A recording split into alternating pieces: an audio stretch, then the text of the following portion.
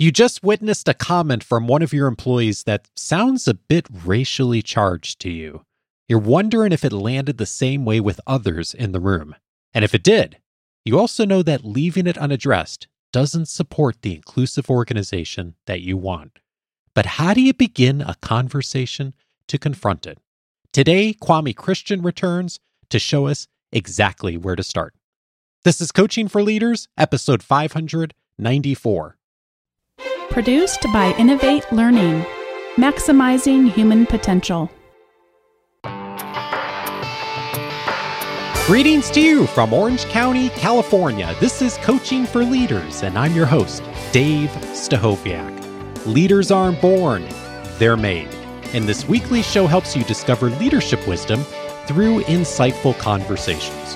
One of the many conversations that leaders today need to be having effectively is conversations about race. It is a conversation when it comes up that is a difficult conversation for most of us, and many in our listening audience want to approach these conversations with care, with heart, and in a way that will be helpful practically to all parties involved in the conversation. Today, I am so glad to welcome back one of my dear friends who's going to help us to begin difficult conversations about race. I'm so pleased to welcome back to the show Kwame Christian. He is a best-selling author, lawyer, professor, and the managing director of the American Negotiation Institute. Kwame has conducted countless specialized trainings worldwide and is a highly sought-after keynote speaker. His best-selling book, Finding Confidence in Conflict, has helped so many people overcome the fear, anxiety, and emotion associated with difficult conversations. The book was inspired by Kwame's TED Talk of the same name that has over 250,000 views. He's also the host of the Negotiate Anything podcast, the most popular negotiation podcast in the world. He is the author of the new book, How to Have Difficult Conversations About Race, Practical Tools for Necessary Change in the Workplace and Beyond. My friend, what a pleasure to have you back on the show. Dave, it is great to be back. We have so many people who listen to both of our podcasts, so thank you to everyone who has reached out, who tags me regularly on your work and vice versa. And I was thinking about this book that you've just written on race and reflecting on a conversation you and I had a couple of years ago. It was right after George Floyd, maybe a week or two afterwards. And I had asked you some version of the question of, how are you doing? And your response to me was very similar to what you wrote in the book. And I'm quoting you now. I ran as far away from anything that had to do with racial inequity as I could. For over a year, I stopped watching the news. And one of the other things that you told me in that conversation, and you mentioned in the book, is this included blocking some of your wife Whitney's social media posts because she was posting about what was happening in the world and you didn't want to see it. What got you there?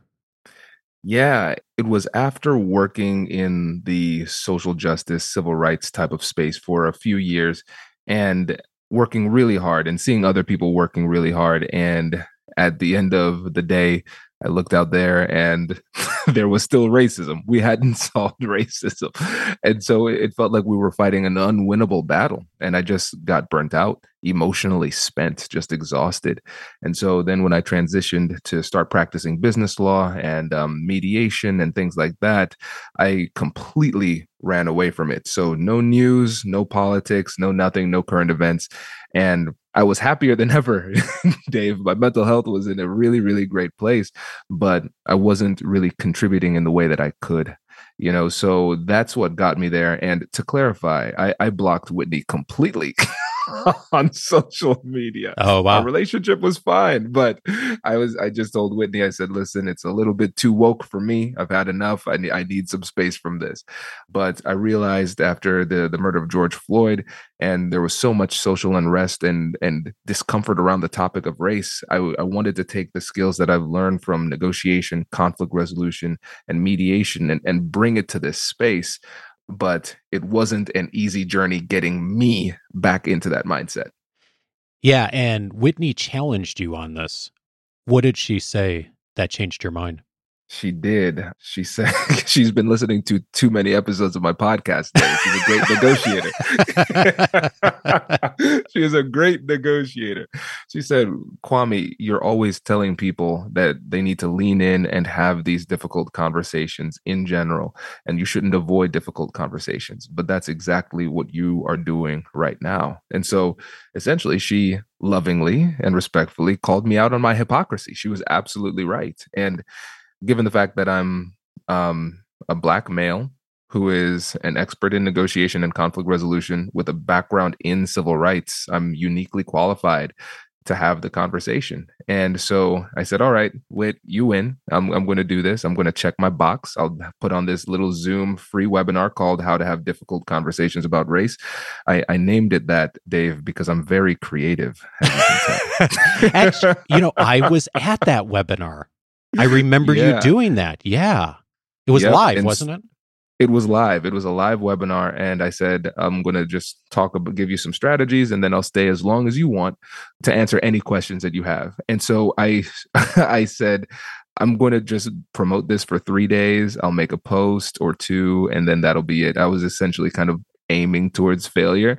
And then the post went viral, Dave, and we had over 1,000 people. We maxed out the Zoom capabilities, and we ended up staying there for like 3.5 hours answering every single question. And wow! And so I realized, my goodness, there is a need for this. People want to learn how to talk about it. And so I remember when we talked about this, Dave, you said, Kwame, how are you going to do this again without burning out? How can you take care of yourself? And I said, the thing that I'm going to do this time is I'm going to stay in my zone of genius. I'm not going to focus on telling people how they should think about race. I'm going to focus on how they should talk about race and give them the tools to have the conversation, and focus on how we can make these conversations constructive rather than destructive. And by staying really focused on that, it's been really, really rewarding to lean back into this for the business, for the podcast, and of course, for the book. You highlight a story in the book about one of your friends who's white and what they mentioned to you about how they tend to find themselves approaching these conversations. What did they say? Yeah, and this was an interesting discussion about microaggressions, because they say, hey, Kwame, a lot of times a person of color might come to me and say, hey, I've experienced this microaggression, and they would explain the situation. And just for context, the microaggression is an interaction that causes offense, and the person who is offended believes that it is as a result of their racial identity or gender identity or some other protected class, something about who they are as a person, right? And so when my friend would say, when they heard these complaints, what they would find themselves doing is always rushing in and explaining it, saying it's a misunderstanding, or defending the person, saying, hey, they didn't mean it that way. And they asked for clarity on what is it in me that makes me do that? And I said, well, I think it's really quite simple. You don't like racism, and you don't want to admit when it's there. And so what ends up happening is that we approach this with some confirmation bias. I don't want this to be a case of racism in my workplace. That's the conclusion. That's the preferred conclusion. And then what we do is we reinterpret what happened through that lens in order to land on the result that there was no racism. And Dave, to be quite honest, I mean, writing this book was really helpful for me. When I was writing my first book, my book coach said that the only way you can make a transformational book is if you transform in the process. So this helped me to become better as a leader as well, because this year, so after I've already written this part of the book, one of my employees came to me and she said, hey, I'm experiencing microaggressions related to gender. This happened, and this happened. And I said, oh, no, the guys on the team, they don't mean anything like that. Oh, yeah, I know them. This is not an issue, blah, blah, blah, blah, blah. I'm sorry this happened. I'll talk to them about this, and it'll be okay. I just diminished it. And then I went back down and sat there and started watching some TV, because it was the end of the day. I was tired. And then I just started thinking. I said, oh, no, I did that thing that I said not to do in my own book. what am I doing? I just belittled a microaggression. So I immediately got right back up and I called her and I said, listen, I am so sorry because what you explained to me was a gender-based microaggression. And what I did was I essentially, this was gaslighting what I did to you. And I apologize. This was a serious infraction and I'm going to take care of it. And I think this highlights a couple of things. Number one, nobody's perfect. I make the same mistakes too. And number two, even though you make a mistake, you can recover and you should recover. And we shouldn't let our egos and comfort get in the way of leading in the right way. I so appreciate you saying that. I know I have done this. I remember doing this, the same thing you just described. And it seems to me that our tendency for so many of us is to discount either in our minds or out loud when someone else thinks a conversation is about race or gender or insert whatever it is here, and we don't. And you write, whether or not you personally think it's about race, the mere fact that your conversation partner does think it's about race means that you're having a conversation about race. It's huge. Yeah. Yeah, absolutely. And that is a reality that is very uncomfortable for a lot of people. I mean, David, it's uncomfortable for me. I don't want to have these conversations all the time, but I have them because they're important. And it goes back to our motto at the American Negotiation Institute. We believe the best things in life are on the other side of difficult conversations. And so if we as leaders want to avail ourselves to the possibility of having a workplace that is inclusive and people feel as though they belong, we have to have these conversations. And that means sometimes somebody's perception is going to lead them to believe that race was a factor. And it doesn't need to be the entirety of the conversation, but even if an element of the conversation is about race, now the conversation becomes about race. And so it's that element of surprise that can be really, really challenging for people, because when you think you're talking about XYZ business issue, and then somebody says, by the way, race is involved in it, if we're not prepared, then we don't know how to really handle that conversation well. And even if the conversation is 1% about race, if you mess up that 1%, you could 100% fail in that conversation if you don't handle that element effectively. So I really want to encourage people to try to become more aware so they can perform at a higher level in these conversations. It's why I think these frameworks that you teach are so critical. And one of them is that you want to win, but winning isn't about, like, you want to win in a conversation, but it's not about confrontation. It's about, what are your goals for the conversation? Tell me what you mean by that. Yeah. And so in these conversations, they're very emotional, and conversations about race get emotional for two main reasons. Number one, it's identity. And number two, it is morality. So identity, who we are and how somebody like me should act in the situation. And then morality, what does it mean to be a good or bad person? And those seem to be triggered from time to time in these conversations, which leads to more emotionality. And so I really want people to focus on their goals during the conversation, because a lot of times when you are triggered, when you are very emotional, you focus on doing what it takes to satisfy that emotional need in the moment. And when you're in that emotional state of mind, you're engaged in short-term thinking. And so you're going to satisfy that immediate need, but you're going to often do that at the expense of your long-term goals. So I want to encourage people to be a bit more strategic in these conversations in order to make sure that they're aligning their approach to their goals. And I do not see that enough. What's an example of something that someone would do in advance of a conversation where they know it's going to be difficult, maybe they know it's going to be about race or they suspect it will be, that starts to frame either the question they ask themselves or gets them in that place of thinking about, what are my goals? Yeah. So the number one thing is prepare. The best thing you can do to improve your negotiation outcomes, without getting into all the studies, I want to, but I won't. Just know that preparation helps. And so we created a guide. If you go to AmericanNegotiationInstitute.com/race, you can get access to a guide that helps you to prepare systematically for these conversations. So you don't need to go in and freestyle and hope for the best. You actually have a plan that you can follow during the conversation without feeling robotic. You just feel like you're more prepared. And now you might not have enough time to go to download that guide, but you can use what I call the 3-minute prep. And this is for any difficult conversations. So what you do is you ask yourself, what is my goal during this conversation? And then you ask, what is their goal during the conversation? And then what are 3 open-ended questions I can ask during the conversation? So you write down your goal, their goal, and 3 questions that you can ask during the conversation. And just doing that will help to make sure that you are more prepared, and it'll help you to feel a lot more confident in the conversation. And it comes back to what we said earlier, and framing this whole conversation we're having is it's about starting. Like, this isn't the end of the conversation, but if you can get started in a good way by preparing and having a couple of questions that you can approach the conversation, you're going to set yourself up a lot better than if you just go in not having thought that through. Exactly. And I'm telling you, Dave, it's magical when you actually take the time. But again, the biggest mistake people make when it comes to leading up to these conversations is that they simply don't take the time. And then the conversation falls apart.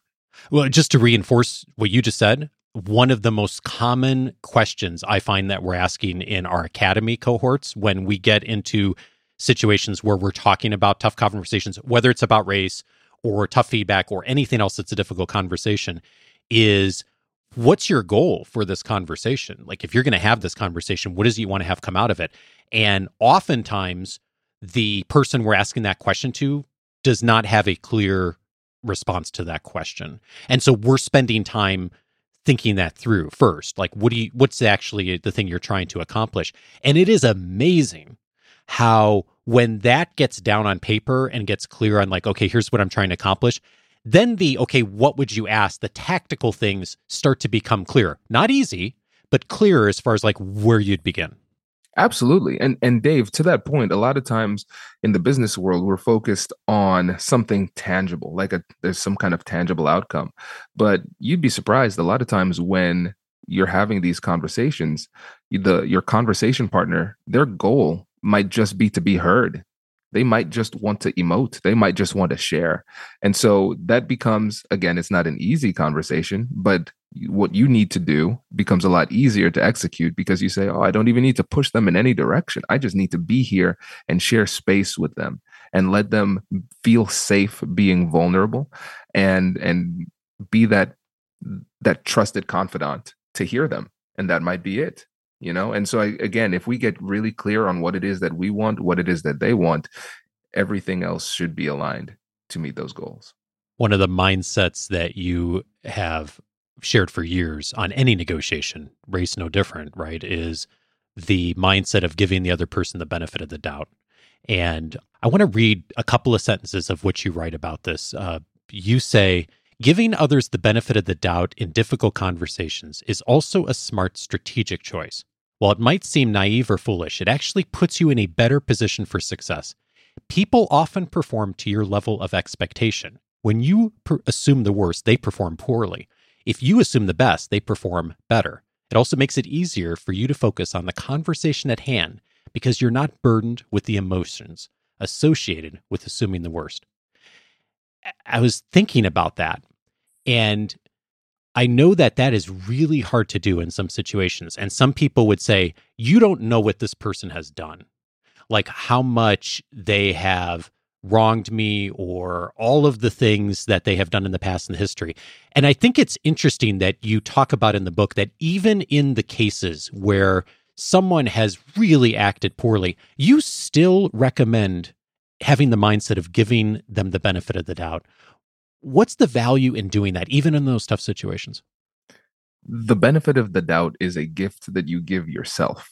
Because when you are in the heat of the moment and you start to take things personally, like this person is doing this to me with intent, then it often stirs up an emotional response. And so the way we understand with the way the brain works, when your emotions driven by your amygdala are firing, you're not thinking at your best. You're not thinking as clearly as you would want. So the frontal lobe is where you have your highest level functioning. So you have executive function, emotion management, logical reasoning. Those types of things are located in the frontal lobe, but there's an antagonistic relationship between the amygdala and the frontal lobe. So if you're very emotional, you're not thinking as clearly. And if you're thinking clearly, you're less emotional. And so for me in these difficult conversations, I want to make sure that I am thinking as clearly as possible. And so in my mind, when I'm giving people the benefit of the doubt, this is what I'm saying to myself. I'm saying that this person is trying the very best that they can under the circumstances. And perhaps, Dave, their very best under these circumstances isn't very good. Like, their best might not be very good. Their best might lead them to do and say things that are inappropriate and wrong. But if I try to think that they're trying their best, it helps me to perform at a higher level. And now, again, when I take the time at the beginning of the conversation to get really clear on what my goals are, I'm not compromising on my goals. Never. I think in the entire book, I don't think the word compromise comes up one time, unless I'm saying don't compromise, right? I'm a lawyer, right? I have to have goal-oriented conversations, so I can't compromise. That's just not the way that we operate. But I will make sure that I'm putting myself in the right mindset to perform at the highest level possible. Yeah, and it's interesting. You often say that people assume negotiation and difficult conversations is compromise. Like that's what the tactic always is, and that there's actually so much more nuance to how to approach this. And speaking of how to approach it, you have a 3-step framework that is so useful for almost any conversation that's difficult, but particularly a conversation where race is involved. And the framework to engage communication is something you call situation, impact, invitation. Could you highlight what that looks like and what those 3 steps sound like? Yeah. And so the situation, impact, invitation framework for starting a conversation comes from the fact that oftentimes the start of the conversation is the hardest part, because in these situations, like we described earlier, sometimes the people around you might not even realize that race is an issue. People might not even know that a difficult conversation needs to happen. And so it's your responsibility then to start the difficult conversation. So how do we do that? That's really, really tough to do. And so I like to keep it as simple as possible. So we describe the situation, that's the first step, using what I call naked facts. So these are facts that are stripped of all judgment, all interpretation, and all of those types of things. So we want the facts to be so clean that no matter what side of the issue you find yourself on, you can agree, yes, that is in fact what occurred. And then you talk about the impact, and you want to personalize the impact. This is the impact it had on me. So you can talk about inconveniences, you can talk about the impact on your emotional state, those type of things. And then the next step is the invitation, because we don't want people to feel ambushed during these conversations. We're not letting them off the hook and saying you don't have to have the conversation, but we're saying, would you like to have it now or later? What works? So the conversation could go something like this. Let's say somebody said something inappropriate during a meeting. You want to address the person. And so we're going to call them in versus calling them out after the meeting and have the conversation. Hang on just a second. That distinction, yeah, calling someone in versus calling them out. Tell me about that distinction. Oh, yes. So when we're calling somebody out, what we're doing is we are making them aware of the fact that we don't like what they did or said, but we're often doing that in a public arena. And now there are certain circumstances where it is appropriate and necessary to call people out. So if there's something like ongoing danger or an ongoing offense, something like that, then yes, we need to jump in, take action to make sure that it doesn't continue. But if it's a passing slight, the meeting has moved on, those type of things, it makes more sense to call the person in for a couple of reasons. So number one, if I'm calling somebody in, I'm making it a one-on-one conversation versus in front of other people, because the bigger the audience, the more it shifts from a conversation to a presentation. The person is now performing and they're trying to save face. They're not going to be as willing to admit wrongdoing because they have an audience. So I want to remove that performative aspect. And it makes it a lot easier for somebody to address the situation wholeheartedly and make adjustments, because it is not a shame-based tactic. I don't want them to feel shame. I want them to understand the impact of what they did and let them know that it's okay and they can change. And we're going to work through that together. So calling in is usually a better strategy if you want long-term behavior change. Fascinating. So approaching this through this lens, I mean, I think oftentimes when we hear a framework like this, traditionally, especially when it's been a conversation about race, we've thought about it as, at least I've thought about it as, the person who's been wronged is approaching someone else, someone powerful, a peer, a colleague, and saying, hey, this happened, and I want to address it. And that, of course, is one really powerful way this framework could be used.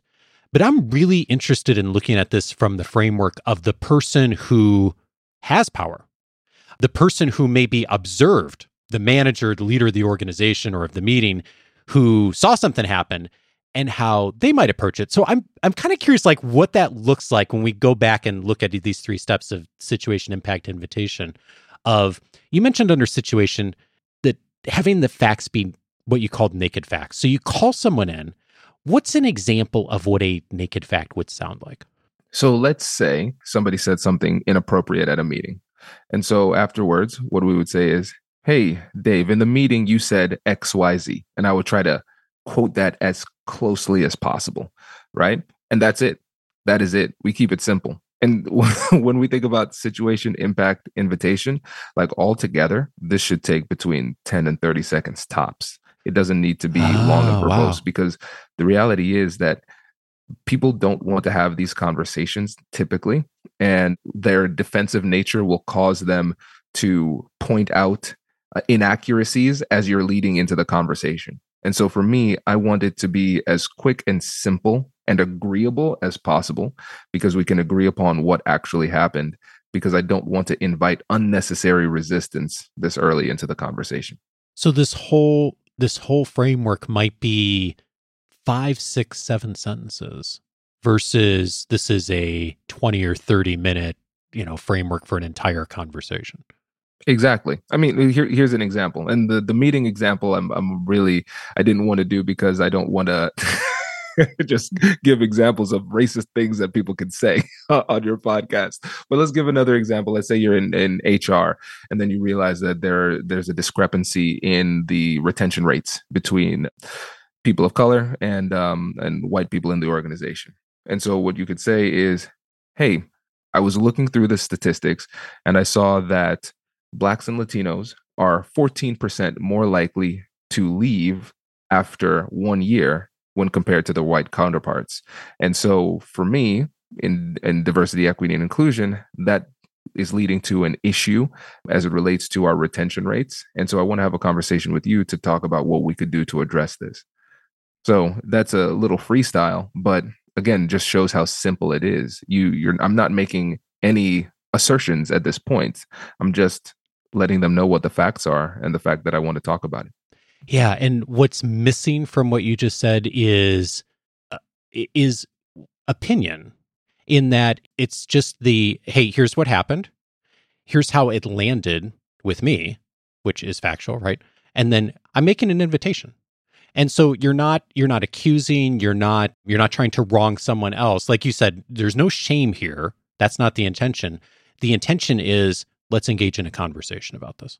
Exactly. You made a wonderful invitation to me on another way to think about this framework is, I'm perhaps the person with power in a room. I'm running a meeting. I'm leading the organization. I'm the owner of the business. Insert powerful position here. And you've seen something happen in a meeting. Someone said something that landed with you awkwardly as the person watching it, and perhaps impacted someone else in the room.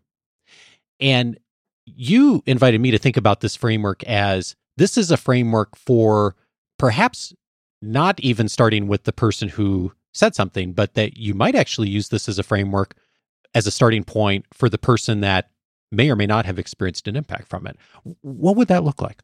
Yes, great question. So in this case, let's assume that the leader is white, and let's assume that the person who is the potentially aggrieved party is a person of color. And so you want to be an ally in this situation.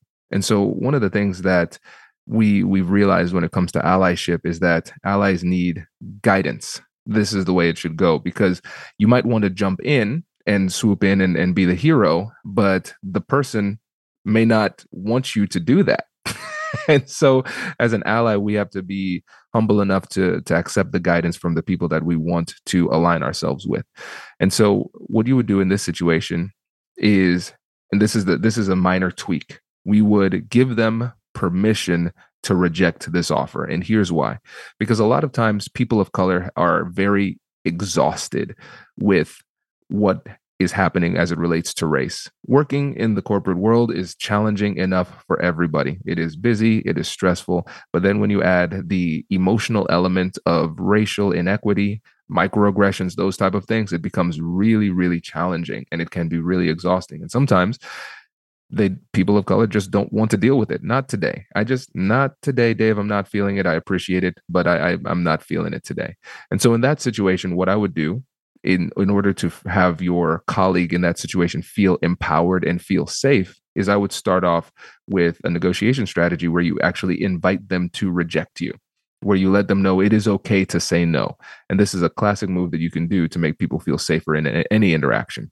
So you could say, hey, Dave, I wanted to chat with you about the meeting, but before I do, I want to let you know that if you are not interested in what I'm about to say, feel free to say no. I value you as somebody who's on the team, and I want to bring this up. And if you're not interested, or if you don't need this assistance, that's completely okay. But in the meeting, I noticed that Jim said XYZ, and that made me feel uncomfortable, and it made me concerned that it might have had a negative impact on you. And so I wanted to see if you wanted to have a conversation about that, and if you wanted me to do anything about that. But again, if you would rather me just let this go, I'll let it go. But regardless, I want to follow your lead and let you know that you have my support. The framework is the same. It's exactly here's what I heard. Here's how it landed with me. Maybe it landed that way with you. I don't know. And the invitation in this case is, do you want me to take a next step? Do you want me to engage in that difficult conversation with that person? Or is this something, like you said, not today? I need to set it aside. Exactly. Yeah. And again, we have to keep it simple, because listen, I've done some research on your audience, Dave. And you know what I found? I found that your audience is very intelligent. Okay. And one thing about intelligent people is that we can think, which is a good thing, but we can also overthink, which is a bad thing. Oh, yeah. And a lot of times what we do is we over intellectualize these challenges as a way for our fear to get in the way and stop us from doing what we need to do. So, I see potentially a microaggression. I see some potential racial inequity. Let me think about this. Let me think about this. Let me think about this. At some point, we get to a point where additional thinking is actually detrimental. It's time to take action. So that's why I've spent so much time trying to keep all of these tools and tactics and strategies as simple as possible, because I don't want people to be able to use the excuse of, I need to think it through. You just need to have the conversation.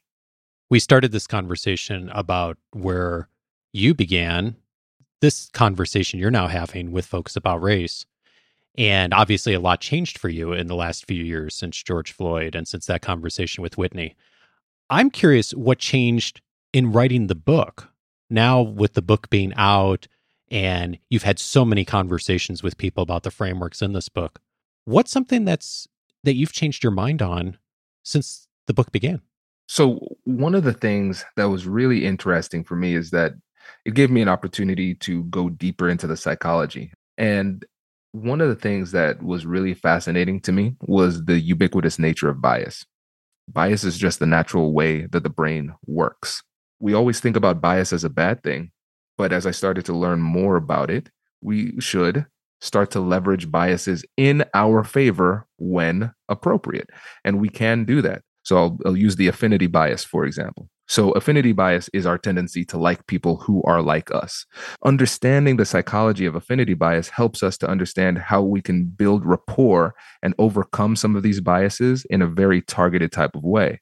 So, for example, when Whitney was pregnant, I was thinking about the literature about how Black and brown people are often treated more poorly by the medical profession. But Whitney's also a doctor. So when I was going to her maternity visits, I would always mention that Whitney was a doctor. She practices at OSU, and like her doctors and the nurses would all light up. They would say, "Oh my gosh, that's great. Do you know this person? Do you know that person?" Those type of things, right? Mm-hmm. And so instead of seeing her as somebody who's different, now they look at her and see her as somebody who's the same. And so one of the challenges I give to people in these conversations is always trying to find ways to build rapport with specificity. And so, of course, I knew about building rapport before, but when I looked at it through the lens of trying to intentionally create positive biases in my favor, it took it to a new level because I could do it with a lot more precision. Kwame Christian is the author of How to Have Difficult Conversations About Race, Practical Tools for Necessary Change in the Workplace and Beyond. Kwame, always appreciate your work. Thank you, my friend. Thanks for having me. Appreciate it.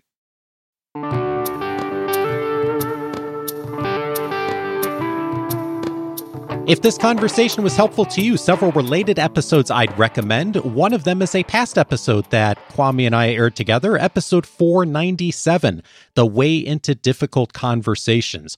In that episode, we looked at his compassionate curiosity framework that he's been teaching for many years. I have used it in negotiations myself. It is so helpful, and it gets to the heart of the difficult conversations we often have when we're trying to really understand where the other party's coming from and be able to move forward together. In this episode today, we talked about that first 20, 30 seconds in how to get started in a difficult conversation. In episode 497, we talk about what's the next step. It's a great follow-up to this conversation, so I encourage you to utilize that to keep the conversation going. Also recommended episode 510, How to Reduce Bias and Feedback. Therese Houston shared her research with us on that episode, looking at where bias shows up for all of us, because it does for every single one of us, and especially how that shows up in feedback situations. It's a place that bias often will come out in ways that we don't anticipate, can be blind spots for many of us. In episode 510, Therese helped us to look at where those common places are and what we can do as a better job when we are in the process of giving feedback to someone. And then finally, I'd recommend episode 552, The Way Managers Can Be Champions for Justice. Minda Harts was my guest on that episode. She's the best-selling author of The Memo and Right Within, doing incredible work for supporting women of color in organizations. In episode 552, we talk about what you can do as a manager to support women of color in your organization, and of course, diversity, equity, and inclusion more broadly. If you're looking for ways that you can utilize the work you're doing today to be a better advocate, episode 552, a great starting point for you. All of those episodes you can find on the coachingforleaders.com website. If you haven't already, I'm inviting you to set up your free membership at coachingforleaders.com. There's a number of resources that you'll have access to the moment you set up your free membership. And one of them is the episode library that is there, all of our episodes since 2011, searchable by topic. We have organized the website not in chronological order by episode, but rather to help you to find the episode that you need to hear. So whatever the topic is, that you can zero in and will be immediately helpful to you on whatever's going on in your organization right now. And if you're thinking about diversity and inclusion, I'd encourage you to go there. That's one of the topic areas inside of the episode library. We've aired 7 or 8 episodes related to diversity and inclusion just in the last year. It is an important and critical topic for all leaders that we're going to continue to help us all to get better at and to have the conversations and to begin the conversations that we talked about today. It's one of many of the 24 topic areas inside the free membership library. All of that's available just by going over to coachingforleaders.com. Set up your free membership. You'll be able to access that and so many other resources inside of the free membership. Next week, I'm glad to welcome Amy Gallo back to the show. She's from Harvard Business Review and is going to be returning to help us to figure out how to deal with passive-aggressive people. Join us for that important conversation with Amy. Have a great week, and I'll see you back on Monday.